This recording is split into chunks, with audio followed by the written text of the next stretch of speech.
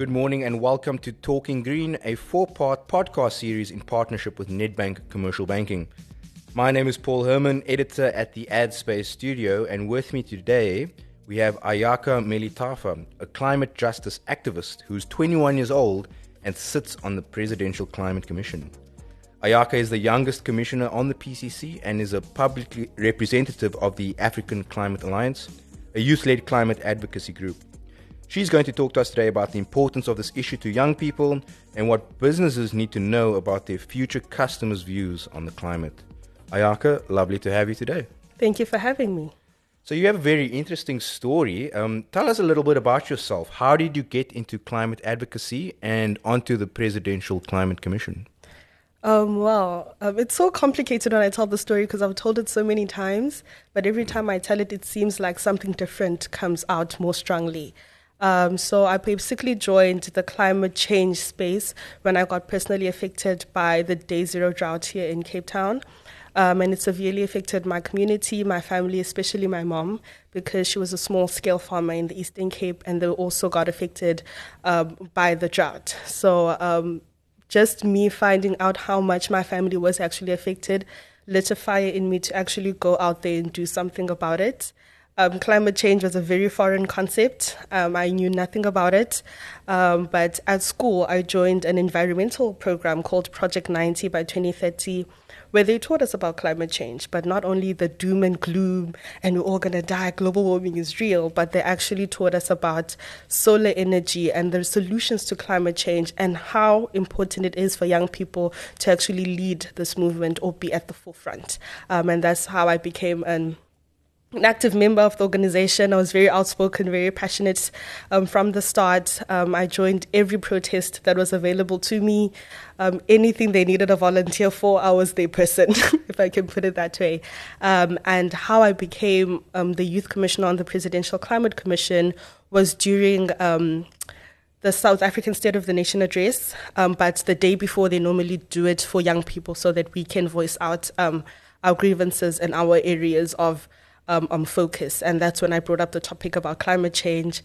I could tell that our president was quite surprised because a lot of us were talking about poverty, the employment rate in South Africa, and how much we felt like we were getting left behind by our country.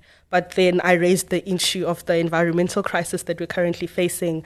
And then that really caught his attention, and I was very specific, I was very stern, I was very radical.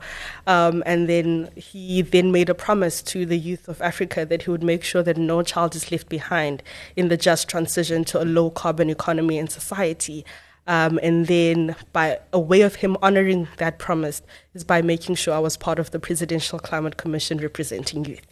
Wow, that's amazing. And it must have been written in the stars for you to be noticed at such a young age, but on something that you clearly are so passionate about.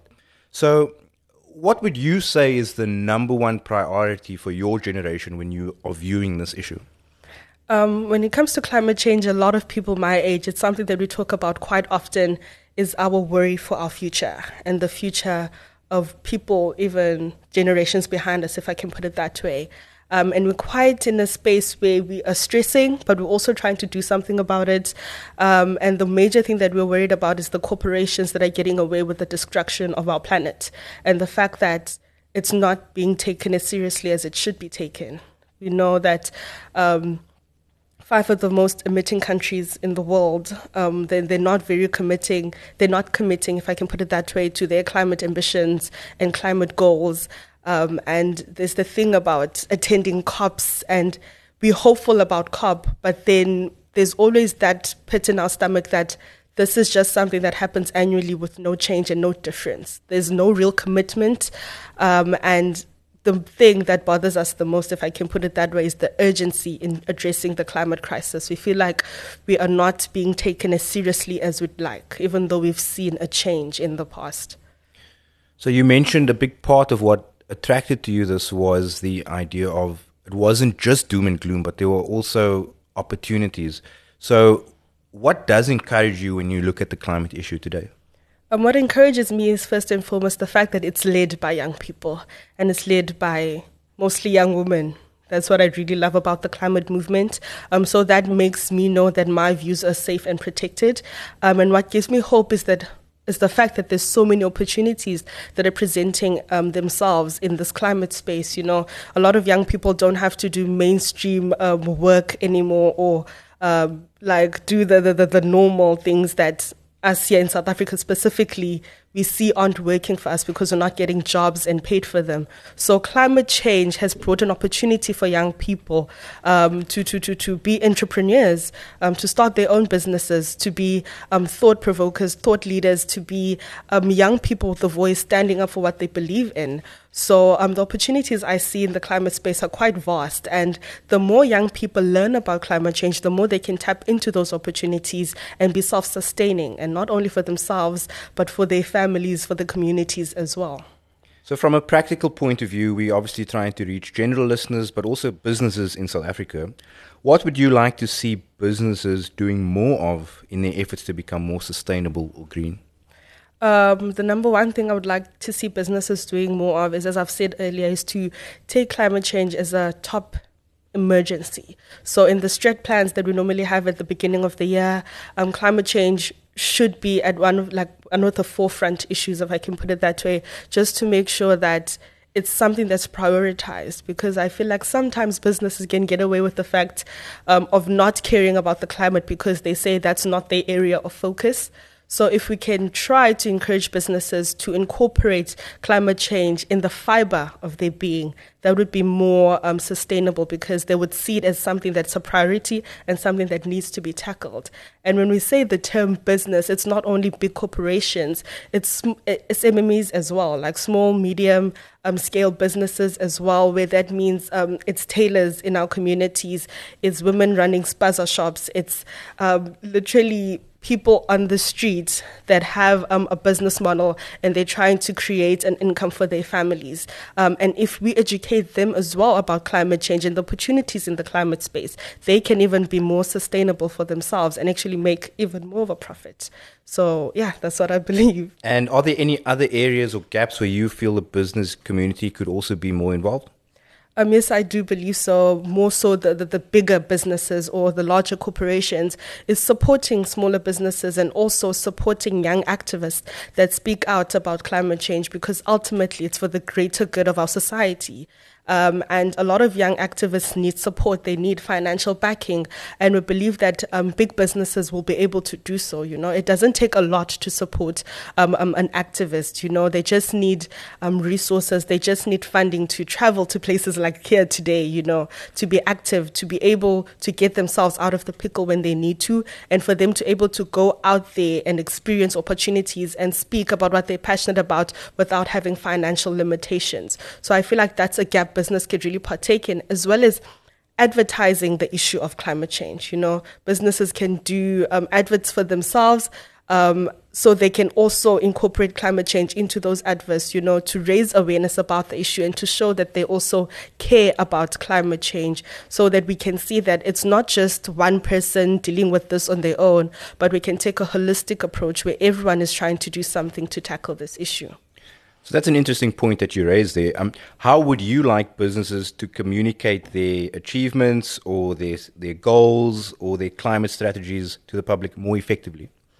That's a tricky one, you know, because there is a lot of people that feel like businesses tend to greenwash or not be forthcoming about what's really happening behind closed doors. So we would really love to incorporate transparency. You know, if you can be public about your documents and what's happening on a day-to-day basis behind closed doors, that will make the public more open to receiving you.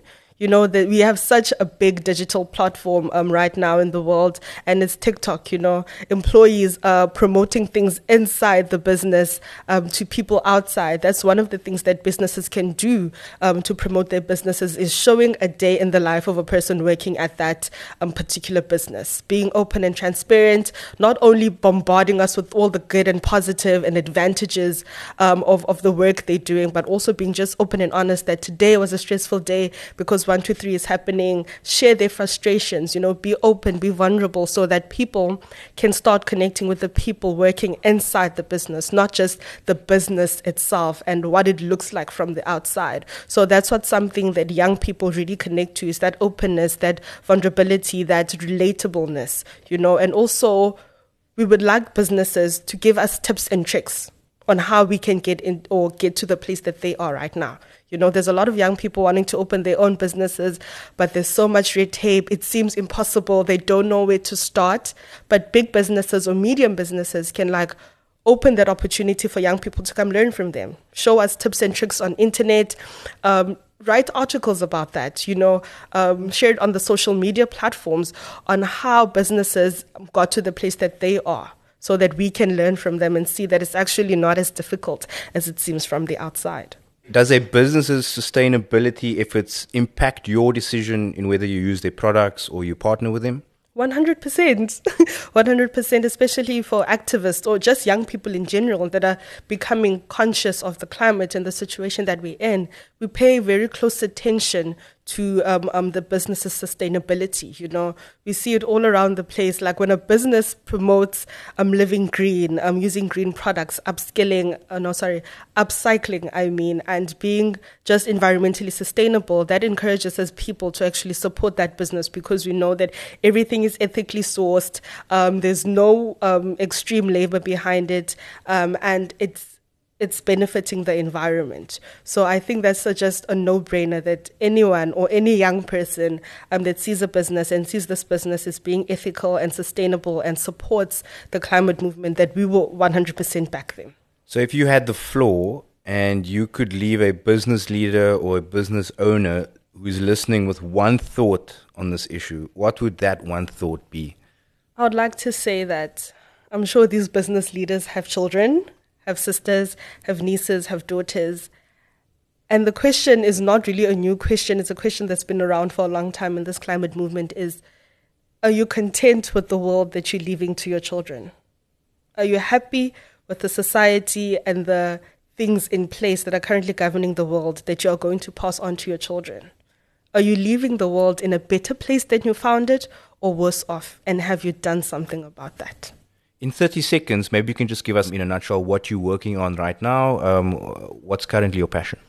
My passion project at the moment is called the Batupili Climate Justice Project, where we go around to schools around South Africa and educate young people about the opportunities in the climate change space and raise more awareness in schools, because I firmly believe that if we educate our young people in schools about climate change, which, believe it or not, the awareness is still very, very low, that we can change the trajectory of where they'll potentially study for university or the job that they will do, and even spark a bit of entrepreneurship within themselves. So that's the project I'm currently working on. If you'd like me to come to your high school, please email me at pr@ayakhamelithafa.org, and I'll see what I can do.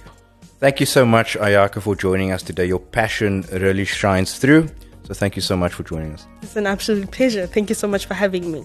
Thank you for tuning into Talking Green, a 4-part podcast series on business sustainability in partnership with Nedbank Commercial Banking.